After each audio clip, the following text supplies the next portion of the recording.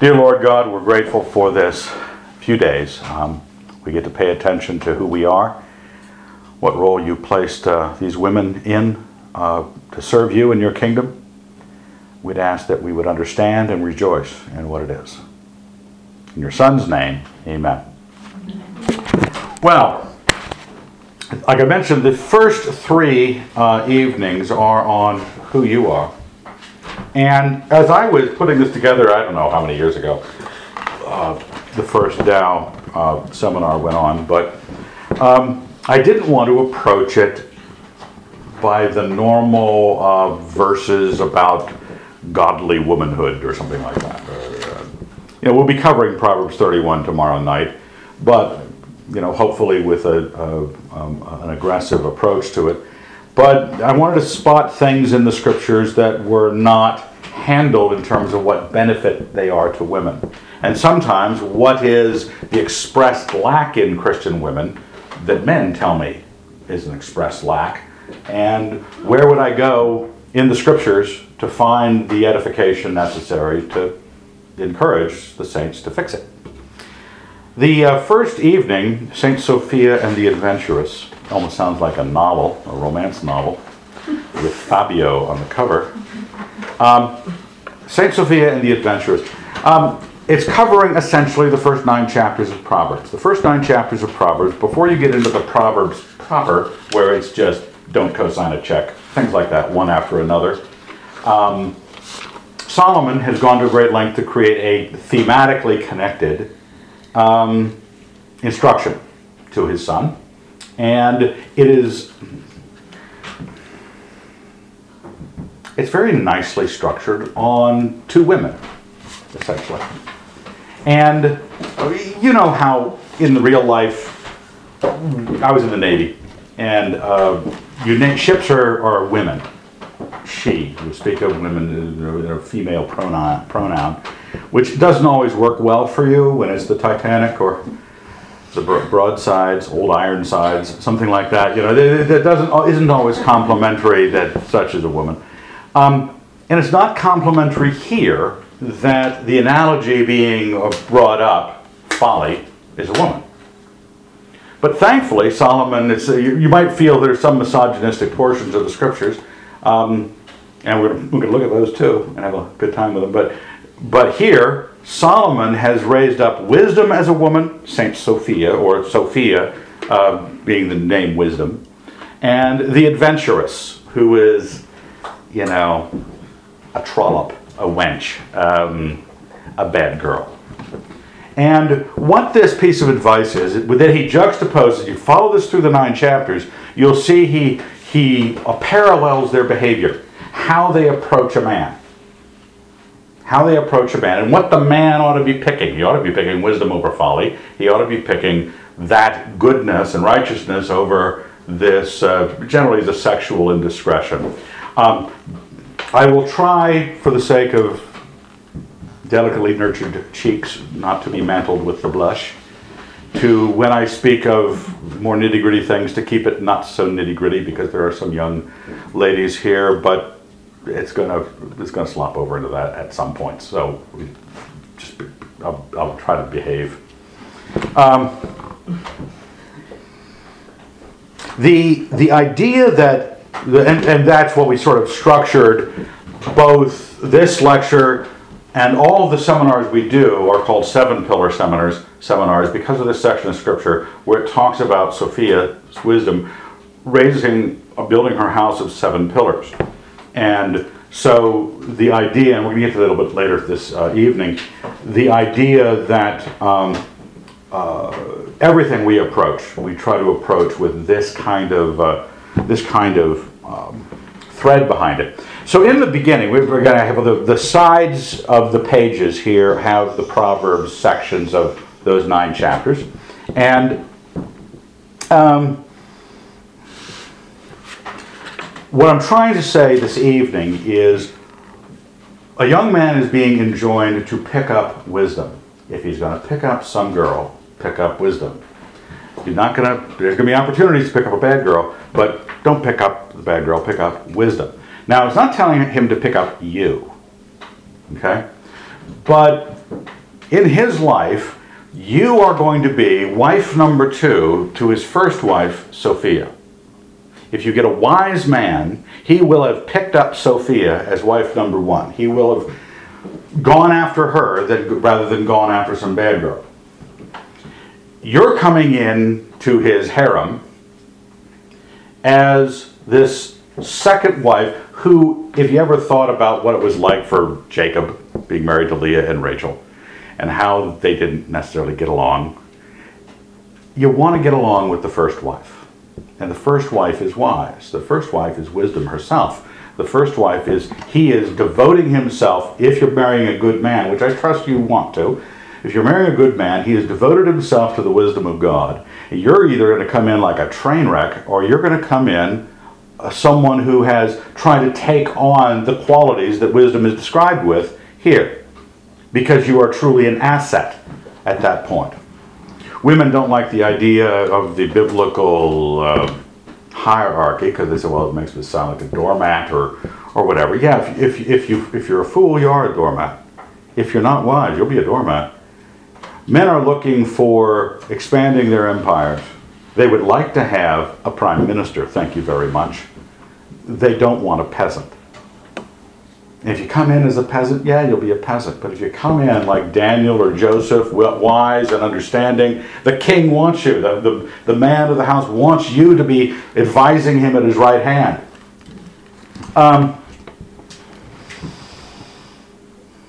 Wisdom is something that if you stop to say, I'm going to make my life a incarnation, that means enfleshment of this agent Sophia. I am going to be Saint Sophia walking. I'm going to be guiding my life by what she is like. It will save you a lot of bad boyfriends, because if you start thinking like wisdom thinks, wisdom not just is becoming wise herself or a girl who's going after it, but is eliminating or dealing with fools in the world. Most men are fools. Most men think that you're just there to look good and please them sexually. And they treat you that way. But that whole process in their mind is folly on the male side. That's how men get into folly. Women get into folly by thinking that's the rules of the game, that they've got to provide that or look like that. But wisdom, you see here in chapter 1, I have it in bold, verse 24, because I have called and you refused to listen, have stretched out my hand and no one has heeded, and you have ignored all my counsel and have none of my reproof, I also will laugh at your calamity. I tell a lot of young ladies that the train wrecks that some young men can get themselves into romantically is comedy. It's just good comedy. Wisdom laughs at the folly that doesn't listen to her. Somebody's coming along and you see it in TV shows where the guy giving the bad line in the bar trying to, get someplace with the young lady. It's got comic value at that level. But even the way the world system is structured about relationships is... once a woman is wise, she begins to see that this ditch the guy drove his life into is just something she's going to laugh at. I will laugh at your calamity. I will mock when panic strikes you. What an unwise girl does is she sees the tragedy-ridden guy, and the guy uses that as leverage to get her maternal, her Florence Nightingale moment. She wants to fix his owie, Yeah, he's really good. He doesn't have a job right now, and he stopped school right about now. But I think he's really got some talent in graffiti. Yeah, women are idiots, and when they don't choose wisdom, the passage is asking the man to choose wisdom. I'm asking you to become like wisdom. You make the choice so that that you're the image on earth of her, and that you are also protected in the same way wisdom walks through this world, for the same reasons that wisdom walks through the world. It says that in verse 16 of chapter 2, you will be saved from the loose woman, from the adventuress with her smooth words. Wisdom keeps a man from loose women, the folly, the calamity of relationships. This is where kind of a key point, I like that women care about their looks. I like that. Men appreciate it. We meet together in regular meetings every week, all the men in town, at a secret location, you don't know where it is. And we go, yeah, they've been doing well, thank you very much. And we put a little mark on a board, we vote how well the women are doing. We like that. But charm is deceitful and beauty is vain. A beautiful woman without discretion is like a gold ring in a pig's snout. We know that that's just a decorative aspect. The fools, of course, think it's who you are. They project. They say, if you look hot, you must be hot. If you look like we would love you, you must love us. That sort of projection nonsense. So although that everybody in the whole society measures things on looks and fashion and the rest, I want to, just as a representative of the male, I want to let you know that we would much rather have wisdom. Now, we don't always know that. Men, if you ask them on the street, would you rather have, name some hottie, that you think is good looking? And, just a regular gal who is wise as the day is long. Guy might not know, I think I would like the hottie. Because we're posturing about our, what we think our desires are. And many men think that physicality is their desire and beauty is their desire. But in reality, you will find out that every trophy wife that marries gets divorced in a couple of years. Women that are gorgeous and some rich guy is able to marry them, it's not a happy marriage. The guy knows he's not happy. Because what is he trying to do by marrying such a biological honey? He thinks that pleasure is happiness, is a quantity of happiness. It's a quantity of pleasure, and I don't doubt he will be happy in that moment. But pleasure, like all things of such nature, is fleeting. And if the pleasure came on through evil or folly or anything else, the hangover and the inability to sustain the happy, because you cannot sustain the pleasure, takes the wind out of a guy's sails. He really wants peace. Okay? He thinks, a foolish man thinks, if I sleep with enough girls in quick enough and rapid enough succession, without being forced to marry any of them, I will be happy. It's like the person who wants to eat onion rings all the time. If I just have this pleasure, all the eating, canned icing on a spoon, you think, well, that tastes good, that tastes good. You can't sustain pleasure long enough to create true happiness, because we live in a world where the sun comes up in the morning. And what wisdom did and what folly did to us is distinct. Now the distinction is between pleasure and wisdom. The loose woman, folly, the adventurous, she provides pleasure. Believe me. We get to that in some of the Proverbs here. She has a lot of promise. You can grant that. Just say, okay, let's just say she's really hot, and say she pays up in that kind of hotness, and say the guy really had his brain scrambled by this girl's pleasurable qualities.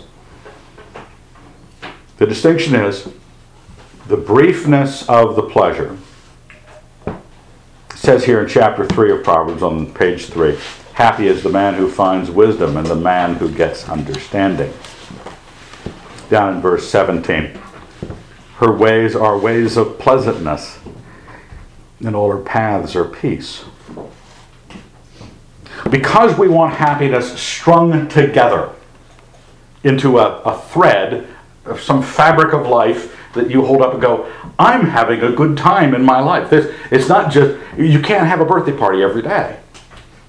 Right? If you have to have something that'll give you lots of pleasure every single day, you're going to get worn out, and you're going to realize that that's no way to arrange a life, now is it? Wisdom arranges life. Wisdom makes peace because wisdom straightens out what's bent. It brings straight to the crooked. It brings order to the disorder, and all peace stems from order. I've said this countless times, so I don't know who of you have heard it before, but all peace comes from order, and the kind of peace comes from the kind of order. So if I have military order, I get military peace. If I have domestic order, I get domestic peace. If I have spiritual order, I have spiritual peace. Because the order puts me at ease, at rest, in tranquility regarding the subject I just ordered. Pleasure does not have the power to arrange anything. Pleasure is just a sensation. It's a positive one. It's better than pain. But for arrangement's purposes, to string it together, to pick pleasurable moment A, which is good to have because God gave us these pleasures, and string it together with tomorrow. What's tomorrow? Seduce another woman at the bar? Or what? What would I possibly do? I have to start arranging. And if I start arranging, I'm going to need some philosophy, some guide to my arrangement.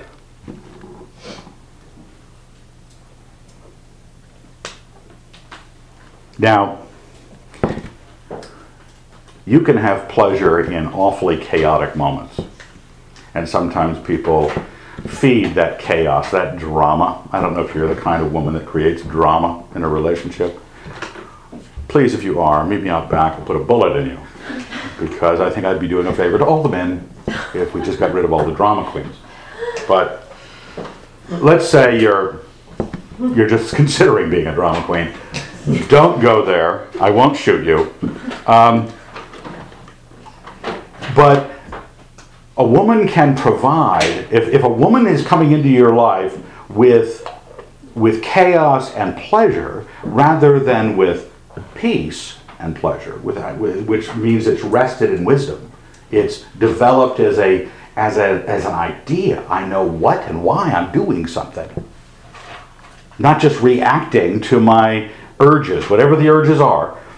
We see it badly enough in men, right? How men, you just put a pretty girl on the billboard and they'll buy the whiskey. You know, they just, okay, I will buy a Toyota now because she was really pretty. That's how we function.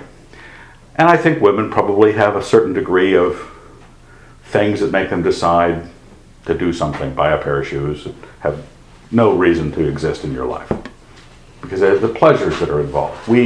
But wisdom guides you into a path of peace. They are called happy, verse 18. Those who hold her fast are called happy. And it's not just merely I'm recommending wisdom because wisdom makes God like you. You know, that's true. God is advising you to be wise. But it also is a reward to you. You know, we're obviously shuffling around the potential of how you would relate to a man in your life, what kind of man you would relate to in your life, but also the things in your life that are connected to it, you know, professionally, you and your income, you and your health, you and your honor, how you're viewed. A wise woman is always viewed with honor. She's going to get ahead in the business world. She's going to... It affects everybody the same way. What does it say in Ecclesiastes? It's better to be a poor and wise youth than an old and foolish king. It's because it really does. Even if you say, well, what if I didn't get wealthy? What if I just, didn't ever want those kind of jobs? Well, wisdom brings order to whatever circumstance it's in. And if you and your husband are living in a double wide on Kraft macaroni and cheese, the pattern of life, the arrangement of that life brings peace to that life. The arrangement of the life makes that life a good life. Whether you're working at a gas station or working at a convenience store or working, My oldest works in the Condé Nast building on Times Square. Every morning he walks in with his coffee, and there are supermodels walking by him. The address is 4 Times Square. Okay, well, he's not at the top of the building, but he's at the 48th floor, I think. But he can be happy. Not because he is working in a good job, but because he's wise. Because if he were living in Wook, Iowa, the poor and wise youth is in a better state than the rich and foolish king. You get these good things.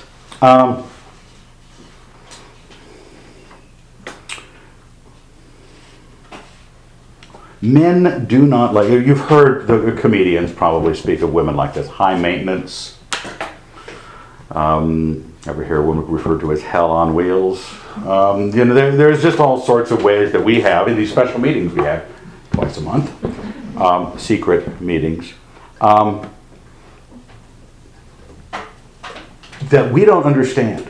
We as men, now I have a seminar for men that we tried to discuss some of these things as well a couple months ago, but we don't understand you very well because most guys don't have the data. I have lived with women for the last 30 years, okay? I am calloused and inured to it, and I've been observing. Talking over with my wife, some of the rest of you who lived with me have been both objects of my descriptions and beneficial commentators on it. Men don't generally understand women. Don't make it harder. Okay? Because a man might not understand how you would think or what kind of path, but you need to be on a path of thought. You need to not just be bouncing from, one entertaining idea to another. Your husband wants to have wisdom in his life. If he's following God in this, if he's taking Solomon's advice, I'm going to seek wisdom.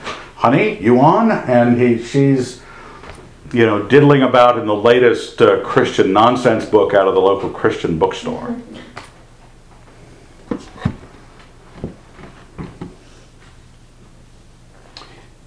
When it says that this kind of thing is better than riches, and you have to ask yourself, if I give the guy I'm interested in a choice between me or $100,000,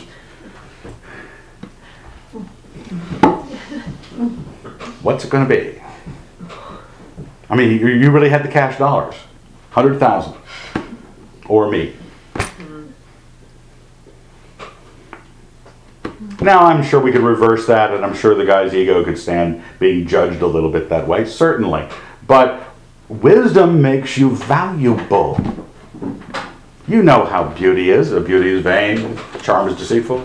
You know that no matter how you live, and no matter how much you dip your face in retinol cream, it's going to fall off your face.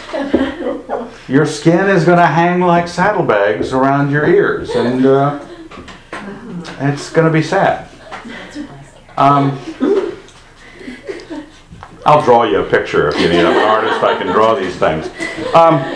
She has pictures. We vow to pay your bills the rest of your life. Okay? That's when you stand up before a vicar and say, I do. And you look at her, you're kind of smoked, and she's in that white dress, and it's all well and good. And then those saddlebags come on, in about 4 years. And I'm talking the ones up here, not the ones down here. But he vowed to do this. Are you valuable? Because the rest of us fades, the rest of us rots, we die. What you contribute, do you grow in the grace of wisdom? And wisdom is not... Wisdom is the value of it is remarkable. Men are envied by other men for wise wives. Certainly they look at a guy with a trophy wife and say, she must be hot in the sack. Yeah, we envy that. But we also know that those sort of assessments are just holding with animalistic assessments. That's all they are. But for the humane man, even non-Christians, humane people, anyone who sees that anything civilized is going to have to be ordered, sees a man who has a home that he shares with an ordered woman. That she has brought herself, not that he has, whipped her into shape, but that she has taken this on. This is the advice in many places in the scripture when it tells us about our sexual selves is to us, not to the person who is influencing you. It's not told you how to make your husband better. It told you how to be better.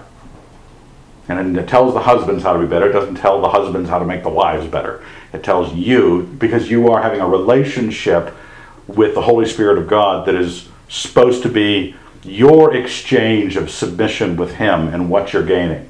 You can't force these things idea-wise into a person from the outside. I mentioned already that you need to get along with Sophia when you enter a man's life who has married her already. And you have to give up the notion, not entirely, but you have to give up the notion that his desire for you, say you've ratcheted it up and you spent some time thinking about life and spent some time whipping yourself into shape, wisdom-wise. He's not there just so that you will be pleased. You are becoming wise as an asset to him. Wisdom is an asset to him. That's why she's recommended to him. That's what, again, I'm recommending to you, that you are designing someone who honors him. Because that's what wisdom does for him. You see the verse over here, verse 8. Prize her highly and she will exalt you. She will honor you if you embrace her. She will place on your head a fair garland. She will bestow on you a beautiful crown. That makes Sophia very valuable to the man who sees his honor, because men usually say they want sex and a sandwich. That's not entirely true. We could do without the sandwich. But we want sex and honor.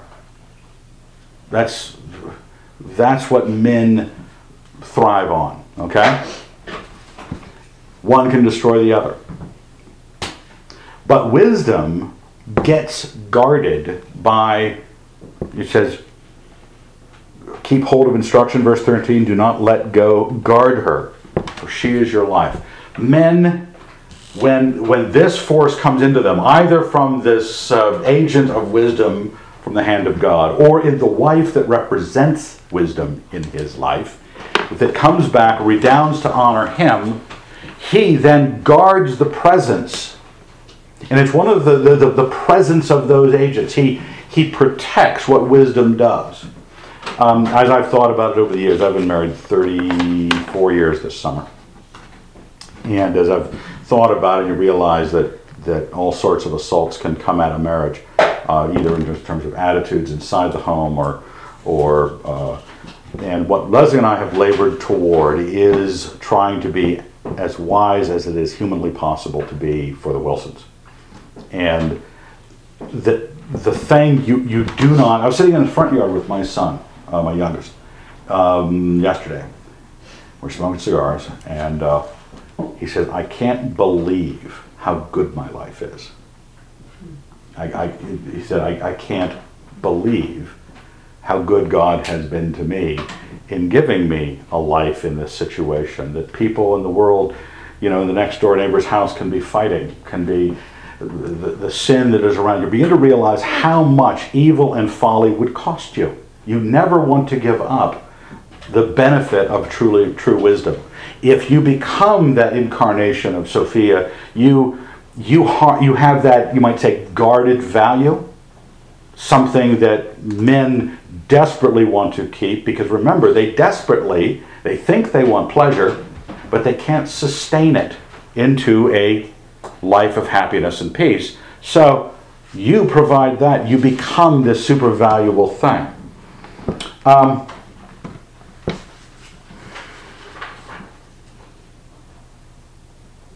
Wisdom up against folly. I mean, folly's got some real power because it signals that the basic distinction in life, if you're saying what is the adventurous after? The adventurous is after the high octane pleasures like sex and food and other things like that, power, that can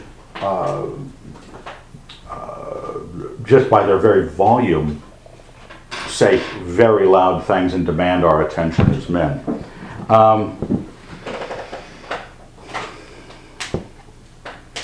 It pretends it has no cost. That's how the world is functioning about all these sins. You notice how every movie, every TV show, if there's a romance, they will sleep together.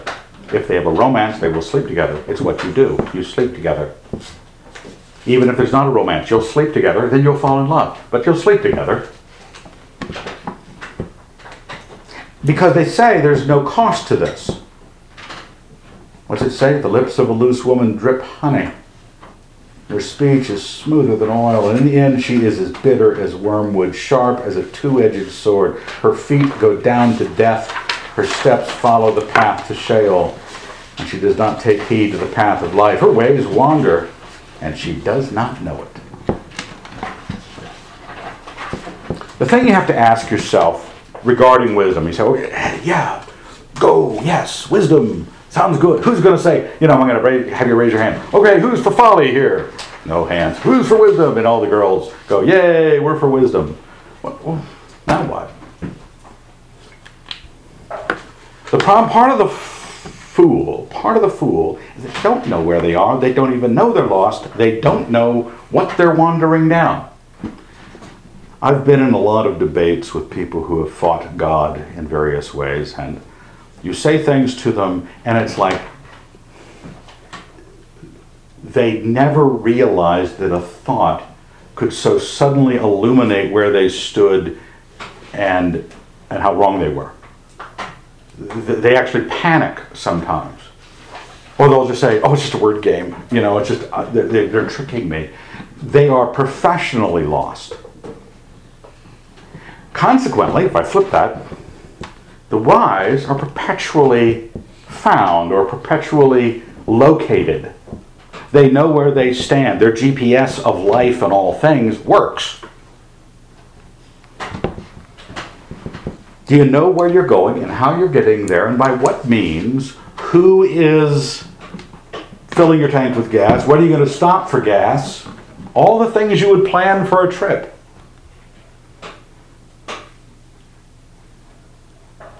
Don't just think that I can show, yes, I commit myself to wisdom. Well, now I got to go find the map. Now I got to find, okay, what wisdom, what stuff, what guidance, what understanding. We're going to cover some of that later this week. We are...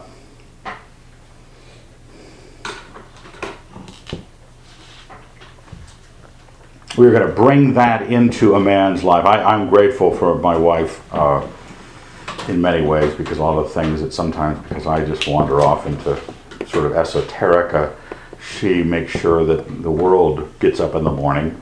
I think the sun checks in with her first. And then once Apollo has the approval, the immaculate Mrs. Wilson, it comes up. So consequently, I have a very ordered existence. So there's I feel the benefit that I want to have you guys take into somebody's life. I feel the benefit every day. Now, it's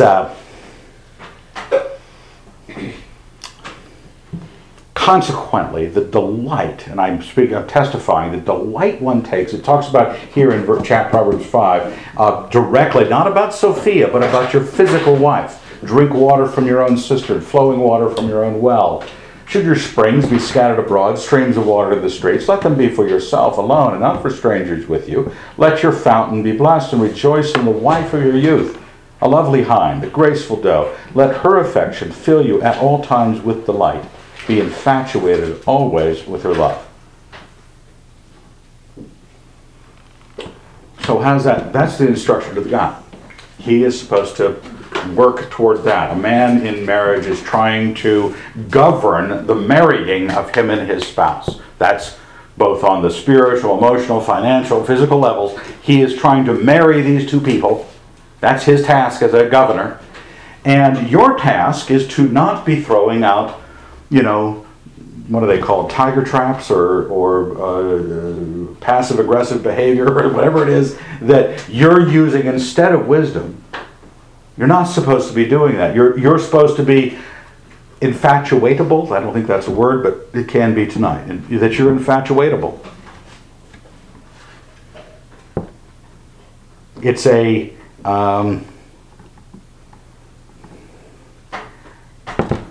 I'm a bit of a you might say a, what's the word, a realist? Yeah, that's it. I'm a realist. And I'm rational, I think. And I don't suggest,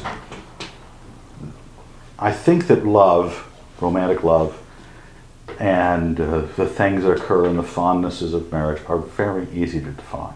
They're not. It's not rocket science. Do you have a question? No, I'm sorry. I'm just dangling that, writing too hard. Sorry. It was a half question. It was like here.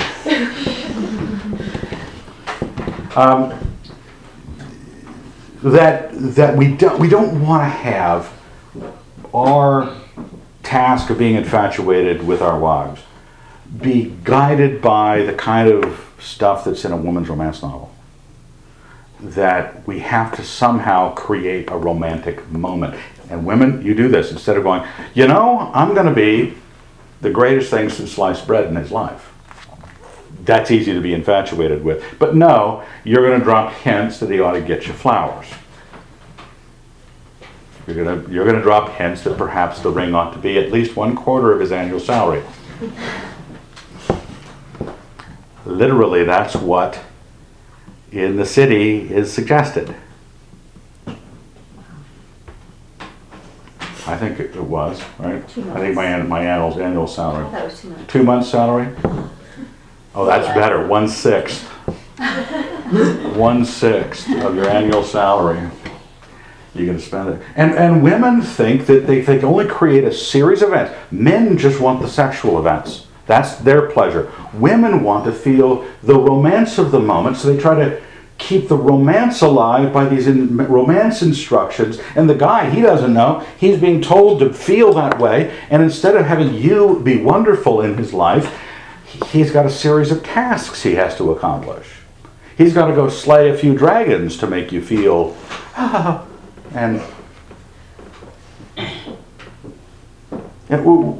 are you the thing that he wants? You want him to want you? Be the wanted thing. Too many women think that when I would say something like that I've got to get implants, I got to get my hair always done, I've always got to be a certain pounds within a certain range. They think because the foolish world is assessing women by their beauty, just saying you ought to be attractive to your husband's desire to be infatuated with you, people interpret it that way. The men do, the women do. And so everybody spends their time running around playing the world's game about relationships. It's great that God made you good looking. It's great that we like it. But it's just an artistic benefit. It's aesthetics. It's not love. It's having a pretty painting and good architecture. That's all a pretty woman is. Because her soul is the same as a plain woman's and an ugly woman's. And they're either wise or they're not. We should, if we're told to go be infatuated with our wives, the wives of our youth, and to stay away from the foolish adventurous, I'm suggesting to you that what a man really wants, you could easily be. And not have to worry about telling him to play romance with you. It says in Proverbs 6:23, for the commandment is a lamp and the teaching of light, and the reproofs of discipline are the way of life, to preserve you from the evil woman, from the smooth tongue of the adventuress. Do not desire her beauty in your heart. And do not let her, I love this phrase, capture you with her eyelashes. Didn't even know that verse was in the Bible, did you? Capture you with her eyelashes. So instead of having the men be able to turn away from the very beauty or eyelash question, the Christian wife tries to get enough eyelash training that she can hold her husband at home by her eyelash training or her beauty. There will always be more beautiful women than you. I'm telling you now. My wife, who has aged really well, is a what? 8? Am I giving you my age? No, you're giving me your On rating. a scale from 1 to 1 10. 1 to 10. We were coming in at an 8. 7. Good lighting, 8.5. Oh, good day. Everything's right. Because I've seen women in the movies. I've seen them on TV. They're amazing. And there's nobody here anywhere close. Okay? I'm not going to tell how you rate next to my wife. But some honest guy's going to do it for you sometime. And he's going to say, I really think you're pretty. 7.5. And if you say, how am I ever going to keep him at home? He's going to say, because of who you are. Remember, we want all women. Okay? We want them all. We pick one.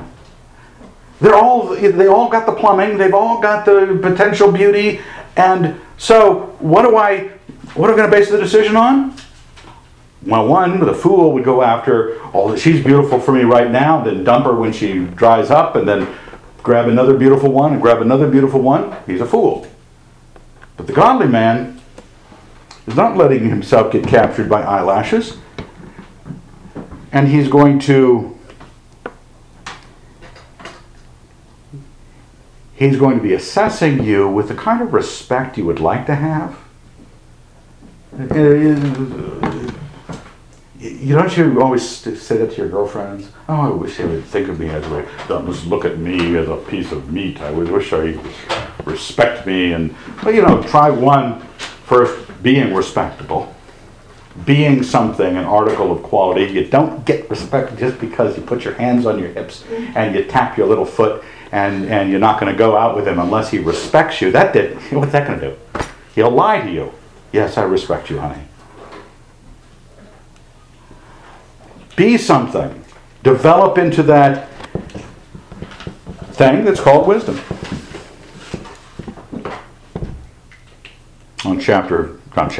Page 5.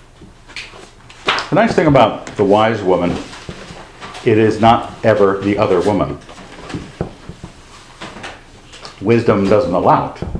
Wisdom is never, you will never catch your husband in flagrante delicto with Sophia, because she doesn't go there. You're not the other, you're not the problem that the adventuress causes.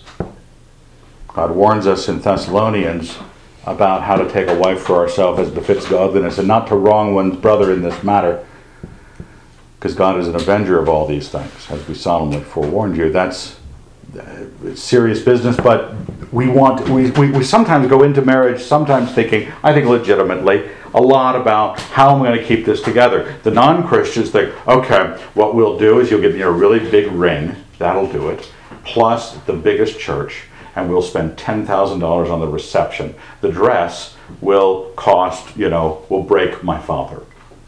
That's obviously what keeps it together. And if we use the Book of Common Prayer, it'll last even longer. It's amazing what people think the magic, the rabbit's foot, the dead chicken, they can swing over their marriage rights and think what they're trying to do is get security. The adventurous, the foolish woman, the woman who is basing it all on pleasure, basing it all on her beauty and on her eyelashes and her ability to slaughter you like an ox, that's what causes the problem. That's where the jealous husband comes in. That's where, it says there at the end of 6, Wounds and dishonor he will get, and his disgrace will not be wiped away. For jealousy makes a man furious, and he will not spare when he takes revenge. That's what happens. Where did you just read? That's the top of 5, verse 33 of Proverbs 6. Right up there. But wisdom never takes you there. It's amazing if you say, well, if I knew all the situations where sin came on in a relationship, would wisdom have... I mean, a subset of your Christian life. Sometimes we just want to get all pious and think, if Christianity, if just I have enough Bibles around the house, and if I make my husband read Bible with me, and we pray together, and it's the wisdom that is the processing. Okay, you can't process anything. You can't just dangle Bibles in front of things and the bad people go away. It's not like vampires. The necessity of having a rational frame of mind. You have to know what you're doing with your head. So when a Bible verse comes out in front of you, you know how to deal with it. What does it say? Do I believe what it says? Am I going to do what it says? How does this fit with the other things I know it says? I start to process.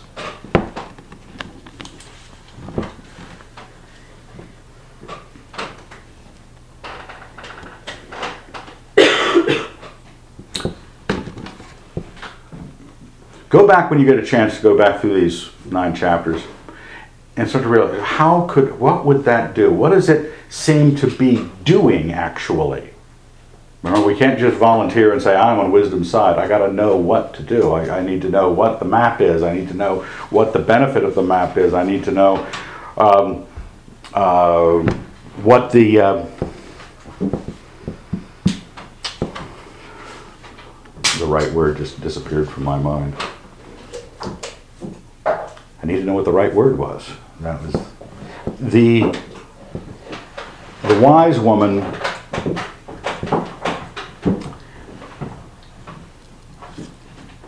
has to understand that it's not Bible memory verses, it's not theological constructs that your husband told you, because it talks about wives submitting to your husbands. You can't submit your ideas. An idea can't submit. Ideas must be convinced. Okay? No, I'm a misogynist with the worst of them. I'm going to say some awful things this week. But I think that a wife cannot be commanded to think something. Okay?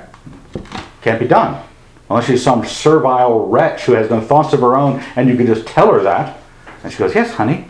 Stepford wife sort of thing. Wisdom knows that there was a process to the idea. Okay? There was a procedure you went through. You didn't just like it. You know how women can get, you ever been in these conversations? I trust, because you're all here, you're not these kind of women. But sometimes you get together with women and they start saying just saccharine, awful things, bad things. And you go, that's just not true. You're saying awfully untrue things, but because it sounds so loopy and friendly and little hearts over your eyes sort of quality, that women like it. Don't be that way. If you're a wise woman, you understand the process. You understand the passages in front of you, the Word of God in front of you, your conversations with your husband and your friends in front of you, and you know what you do. It's a straightening effect. It takes the bent things in the world and goes, oh, and this is how we fix it. Side benefit to wisdom and you becoming wise. It's a point of contact of, it's a rank calumny heaped on women that they are irrational. They just don't like being rational. They're intelligent. A lot of times, sociologically, they don't like it. Or they have barriers against it. I have a philosophy club, a men's philosophy club, that meets every Saturday morning for 32 years in my library. Women have asked me over the years, why don't the women have something like that? I said, they could have something like that, sure. Knock yourselves out. But sociologically, women have a hard time relating to each other in philosophic debate. It doesn't stay pretty. It becomes feelings get hurt. The sociology of gets in the way of being a wise woman. And sometimes wise women have to go, I'm going to step back from my sex a little bit here, and because I know how they're behaving, and I still want to be wise. And if I have to give up some of that nonsense, I will. It's worth it. You will be happier, and you'll have a better friend in your husband. He will like being with you. I like being with my wife. I go shopping, shoe shopping with my wife. Now, I don't like shoe shopping. I like being with my wife. And I like talking over shoes with her. And home improvement and anything else. I like going places with her. Now, I have guy friends, too, that I could do that stuff with, but the shoes, but Home Depot maybe. But it will draw you, suddenly, friendship is when two people, or Lewis talks about this in his Four Loves, two people are standing next to each other looking at the same thing. They're not, lovers focus on each other. Friends focus on the thing that they both care for. And when a woman becomes wise, physically she's your lover, okay? Because she's a woman, she's the desirable thing sexually. But in your life as a wise woman, she becomes a free companion, a compatriot, someone who understands, that you can have a long conversation with and enjoy it from top to bottom.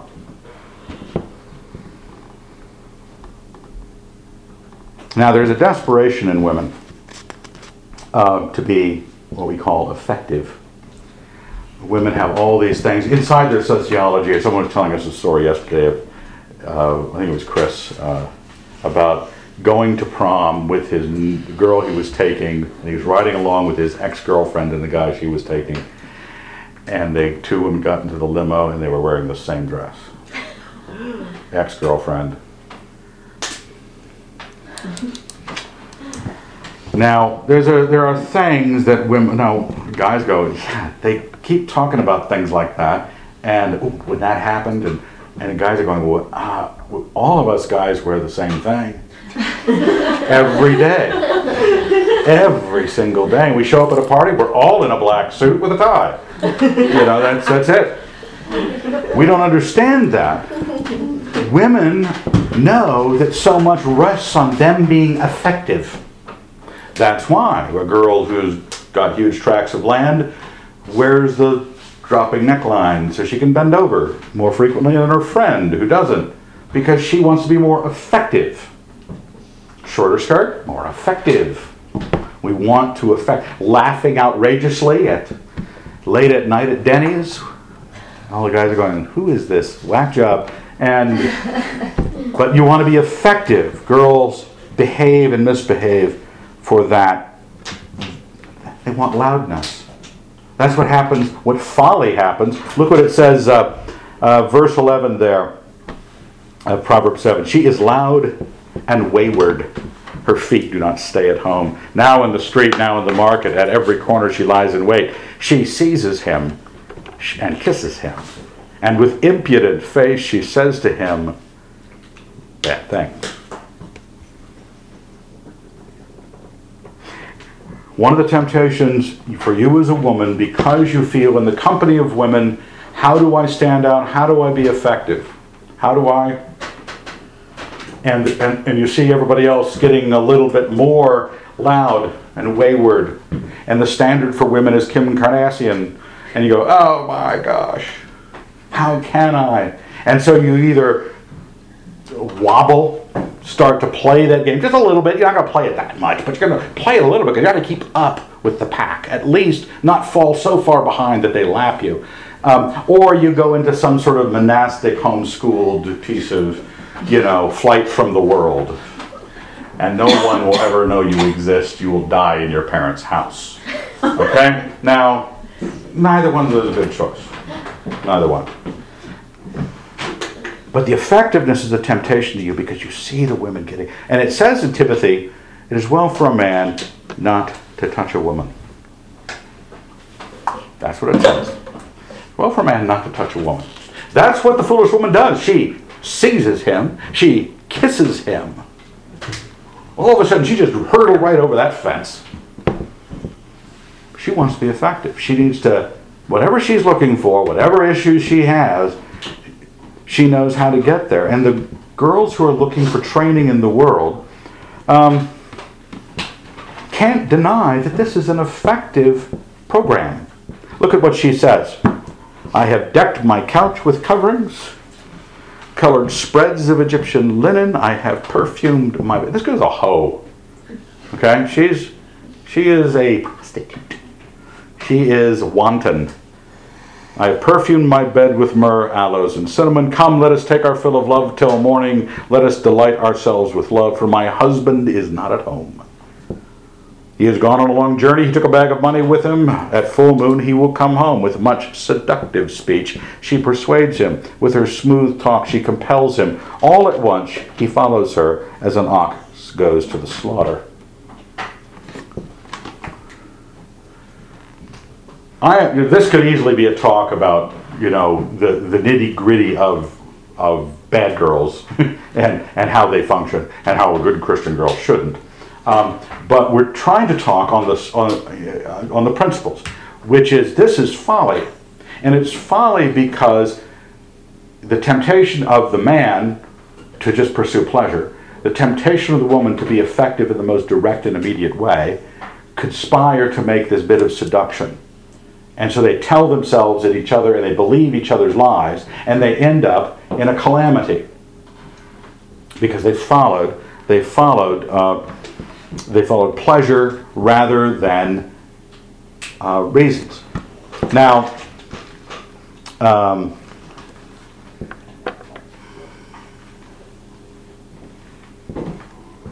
to make sure that I don't miss something here.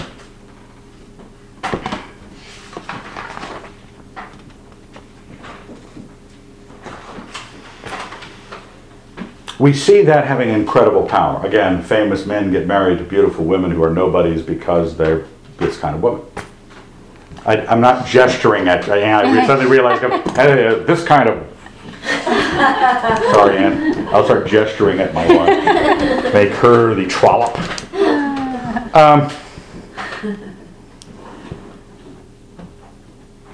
The foolish man wants to be happy just like the wise man. Both of us want to be happy. We want to be at peace in our situation. The foolish man doesn't know that the effects of sin, the things that are calamitous about what he's doing. It's not merely that pleasure versus arrangement, I say inventory, the inventory of pleasure versus the arrangement of pleasure, is a distinction that one works better than the other.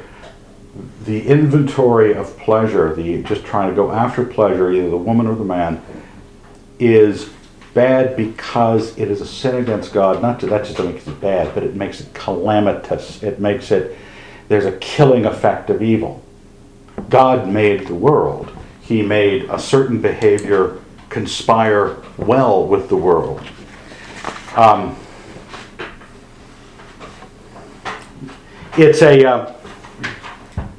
the other hand, we say, okay, we're not going to grab guys on the street and plant one on, okay? We're not going to drench our bed linen in cinnamon. We're not going to, it doesn't sound good to me, but we're not those kinds of girls. We wouldn't come here for that. We wouldn't take notes. We wouldn't get cramps for that. So what's a wise woman to do?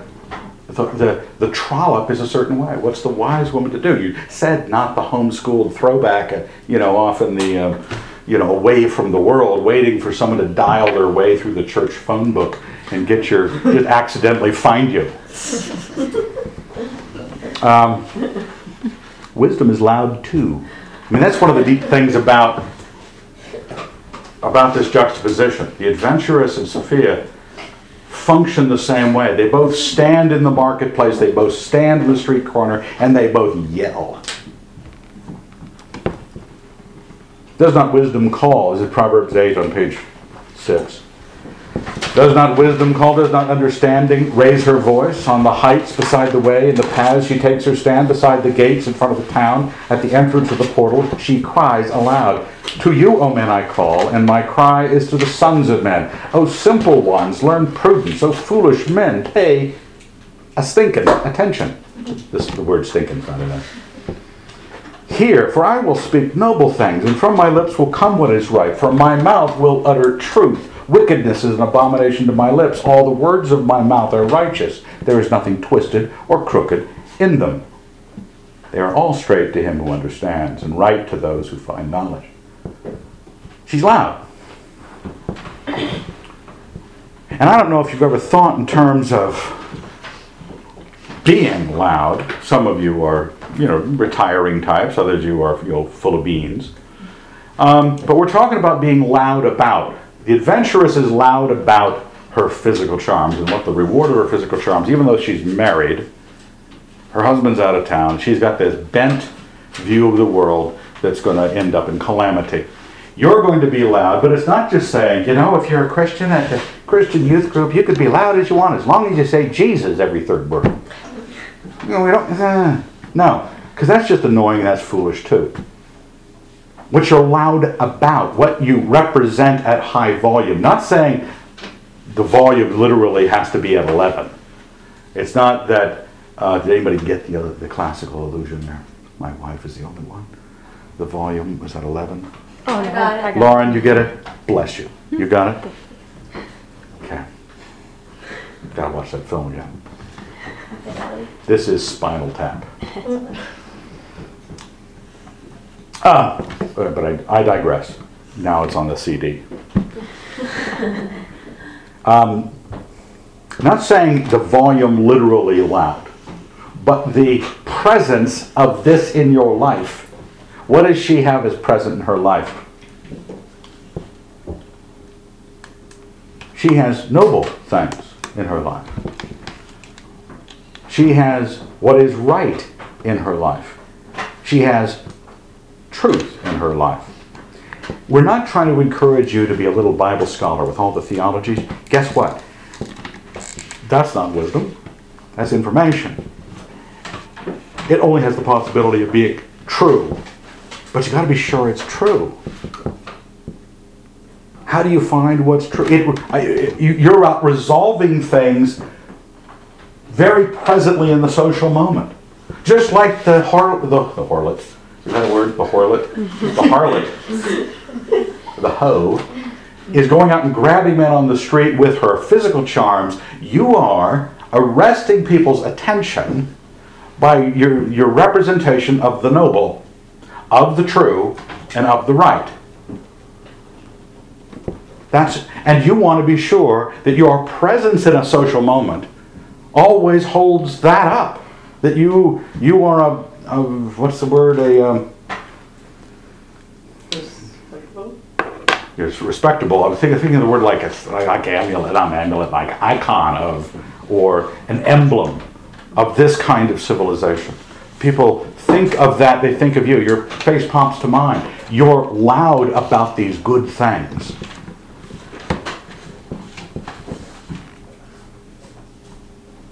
Loud about good things. Now, I'm not saying other people are going to listen. A lot of people don't. Wisdom gets represented. Most of the world is foolish. Most of the men are foolish. But you are, as Christian women, setting aside, you're already set aside to a certain subgroup anyway, right? You want the wise men to know who you are and not have to guess. And not have to guess by your eyelashes.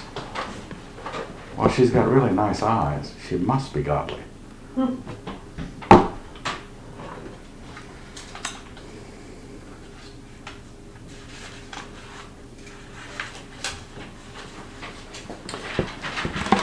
One of the things I always want to warn when I talk to people about becoming better, and wisdom is better, and wisdom lifts you up, and wisdom adorns you, wisdom credits you.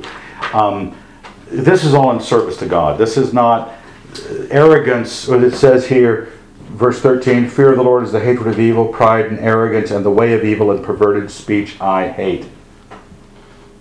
Wisdom does not produce conceit. Wisdom does not produce the arrogance. It has to be in service. And one of the great ways of thinking of you're thinking in terms of your lords in your life. Your path of wisdom is to make you a good tool for the lords in your life. With God as your Lord, at least. And with God as your Lord, He would expect you to walk through life wise. It's your service to Him. It's not, another way to pat yourself on the back with a certain quality.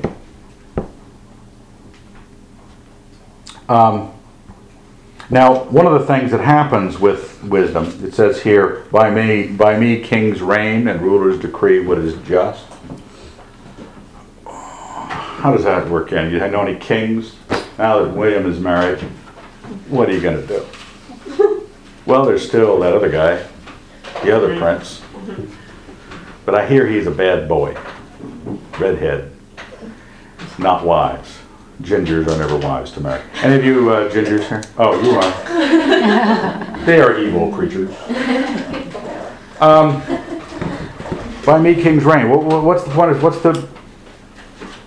You ever read a women's romance novel? Anybody?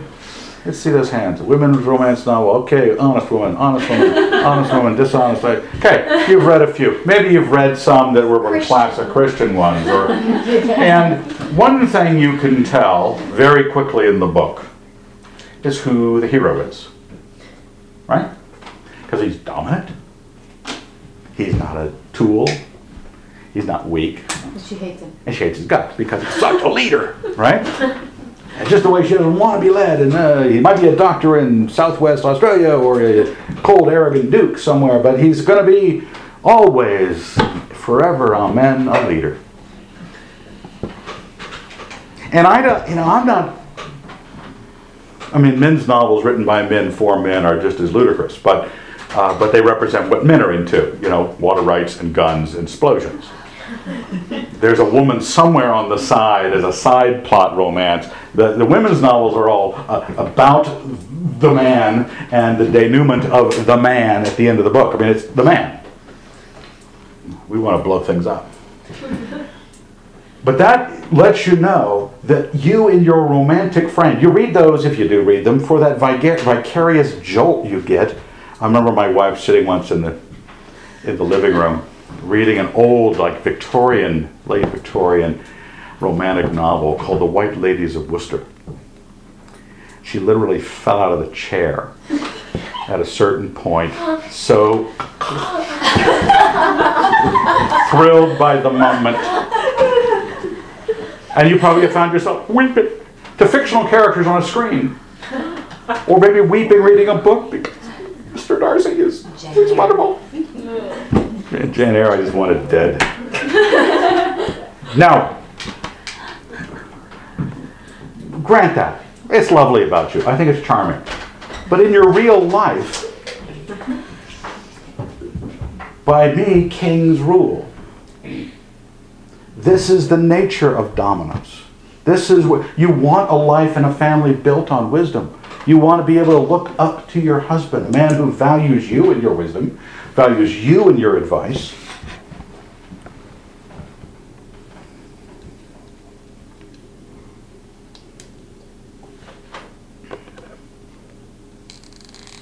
There is another quality about wisdom. These are all different sort of aspects in these 9 chapters that are introduced to you about wisdom. And in later part of 8, wisdom says, verse 22, the Lord created me at the beginning of His work, the first of His acts of old. God made wisdom first. Ages ago I was set up at the first, before the beginning of the earth. When there were no depths, I was brought forth. When there were no springs abounding with water, before the mountains had been shaped, before the hills I was brought forth. Because before He had made the earth with its fields, or the first of the dust of the world, when He established the heavens, I was there. Sophia. When he drew a circle on the face of the deep, when he made the skies above, when he established the fountains of the deep, when he assigned to the sea its limits so that the waters might not transgress his command, when he marked out the foundations of the earth, then I was beside him like a master workman. I was daily his delight, rejoicing before him always, rejoicing in his inhabited world and delighting in the sons of men. Now we know from the New Testament that all things that were made through Jesus Christ. So if you want to include that in there, you say, wisdom is the guide. Reasonableness. Correct adjustment, placement, government. Understanding why. And in the creation, she was there as a product or a thing, as a guide by which God made all things. It makes her very personified here. I don't know if you actually believe Sophia is someone, it may be a celestial agent, I don't know, it's maybe just poetry. But whatever the case, these are the things that made all that you see.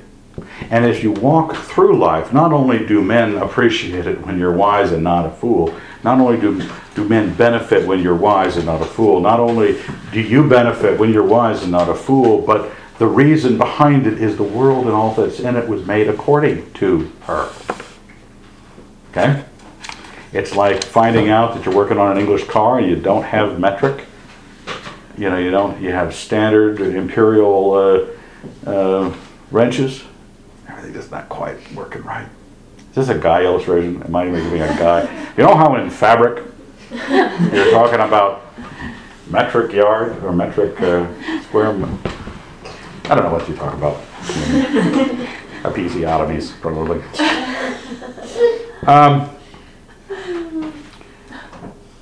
When you realize that this is the standard, you begin to realize I can't. It's like, I don't want to give a bad film illusion, but the Matrix. This is the Matrix of the world. Wisdom.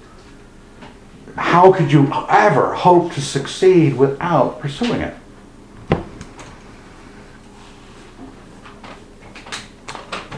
It says in Proverbs 9, wisdom has built her house, she has set up her 7 pillars. It doesn't tell us what the 7 pillars are. I just grabbed the name and used it for the seminars, the 7-pillar seminars, and it doesn't tell us what they are. You can guess. Doesn't think it really matters. It's just kind of a nice image. She has set up her 7 pillars. But what would you, since it doesn't tell you, what would you build your house on? What would you got anything? Who are you? What are you bringing? Sometimes you'll make up lists about, what kind of guy you want to marry, which is fine. It's good to do. Okay, good to have that. Chance favors the prepared mind. But what would you build the house on? You're bringing wisdom to the relationship. What are you going to build it on? Is it going to look like what no man wants to be in? I had a dear Christian friend who was just a lovely Christian lady. Not what you'd call wise. She would decorate the home, with an open Bible and a string of pearls across it, And you look at it, and you look at her, and you look at it, and you go, why? What's the string of pearls for? And she probably had some verse, like a pearls before swine, Evan. She was not that much of a wiseacre, but you don't want to have a home, the 7 pillars of which are what you picked up at the Christian supply store. Whatever the current cool, weird, shallow thought is going around Christianity. Christian women who pursue wisdom pursue really deep things, really deep bits of understanding.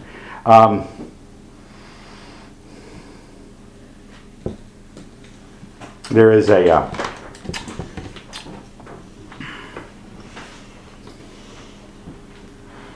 question that comes up with married couples sometimes about the correction that wisdom brings. And does a wife ever correct her husband? The sort of patriarchy, you We don't ever give any sass to Father Abraham. Obviously it carries all those things as well, the respect for the rank and all that sort of thing. But you listen to a wise man. It says here, reprove a wise man and he will love you. Give instruction to a wise man and he will be still wiser. Teach a righteous man and he'll increase in learning. You do have the benefit in your wisdom as a woman of having an access to your husband's ear on the basis of it. That's an easier path to take reverently than any other path. He can understand your wisdom process if you reverently put it out there. He could understand it. If he was a wise man, he would love you for that. And he's finding himself to be in the wrong in that moment. He's like, oh my gosh, you said something supported. That's what wisdom would be. It would be supported. And only men who lead with their ego don't want to hear correction, whoever gives it. Don't want to hear correction, whoever gives it. But a wise man wants to hear correction, whoever gives it, because his value is to be wise. And he just found out he wasn't here and wants to be more. It lets us know, I have a couple passages here.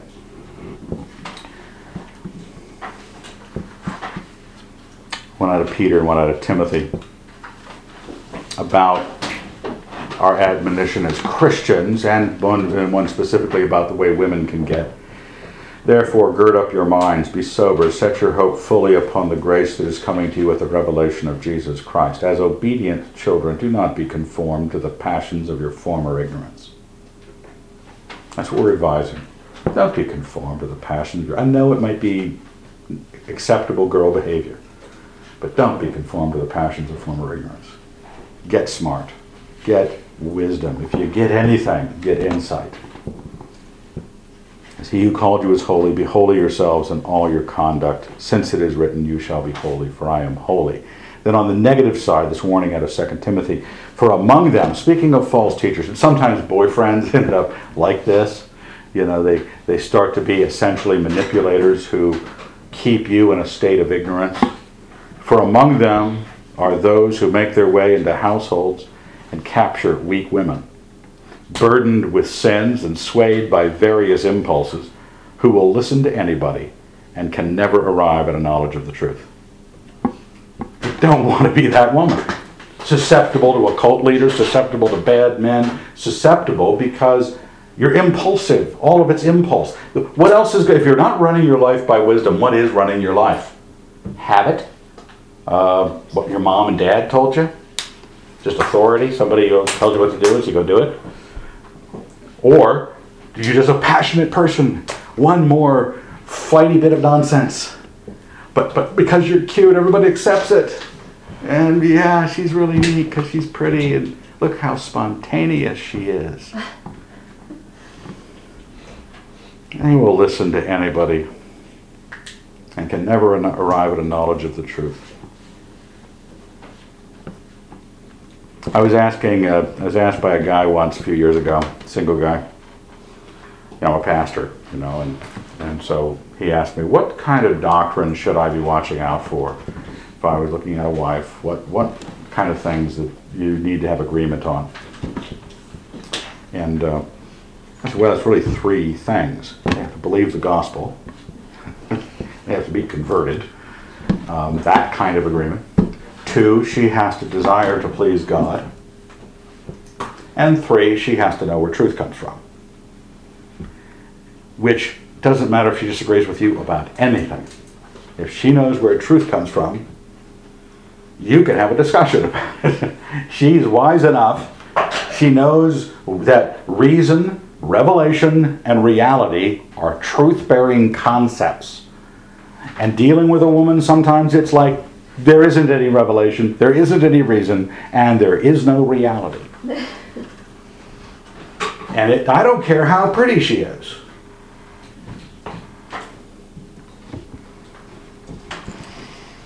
And lastly, you can't pretend to this.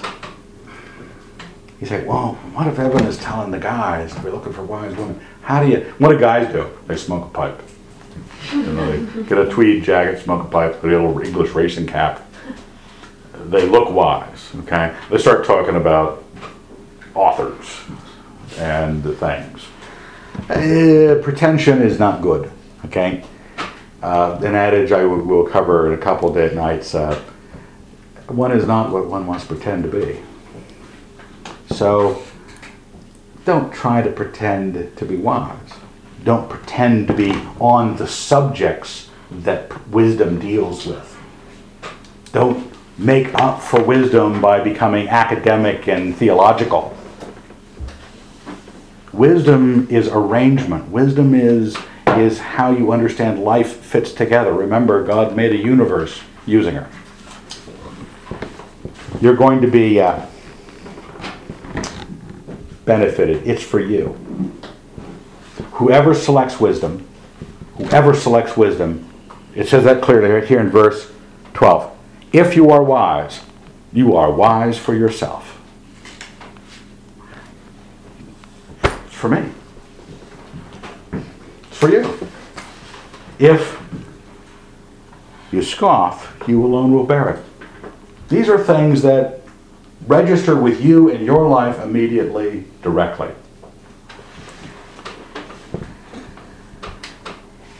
And if you don't do it, the only upside is job security for me. Okay? It allows me to stay in business as a pastor because I can talk to you about your problems in 10 years. When you have married the wrong guy, botched your life up, or acted like a fool, drove him away, whatever you did. Because you can't imagine that passion has any sense to it at all. It just feels good. Pleasure just feels good. It was made to feel good. God made it to feel good, not to answer things, nor to give you direction. So, setting this aside, knowing that you're up against a very loud array of foolish women and foolishness in the world, and you see men dropping off like, what's the word? Flies. Dropping like flies for the sake of these women who look so fine. You have to, it can't be pretense. It can't be. You have to take this on and say, I'm redesigning my life. I'm making me some other way than I was. I want to have the kind of friends or girlfriends that encourage this in me and don't encourage giddy schoolgirl. No offense to the giddy schoolgirl. But that you find your way to wisdom. And it's going to be something you represent loudly. And it's not, again, I just want to keep, it's not becoming passive and dropping back and not being seen. It's being forward about what things are represented by wisdom. Well, that is an hour and a half, a little less than an hour and a half. Announce the 7:30 coffee and scripture reading and prayer time. Those of us who are staying here for the week gather here in the living room at 7:30 in the morning for coffee and prayer and just Bible reading. There's no Bible study. I just read some scriptures out of these little booklets for each day, Old Testament, New Testament. Then we just make some prayer requests and each pray for things. And we're done in about a half an hour. And we drink coffee. And we drink coffee. Or tea. Or tea.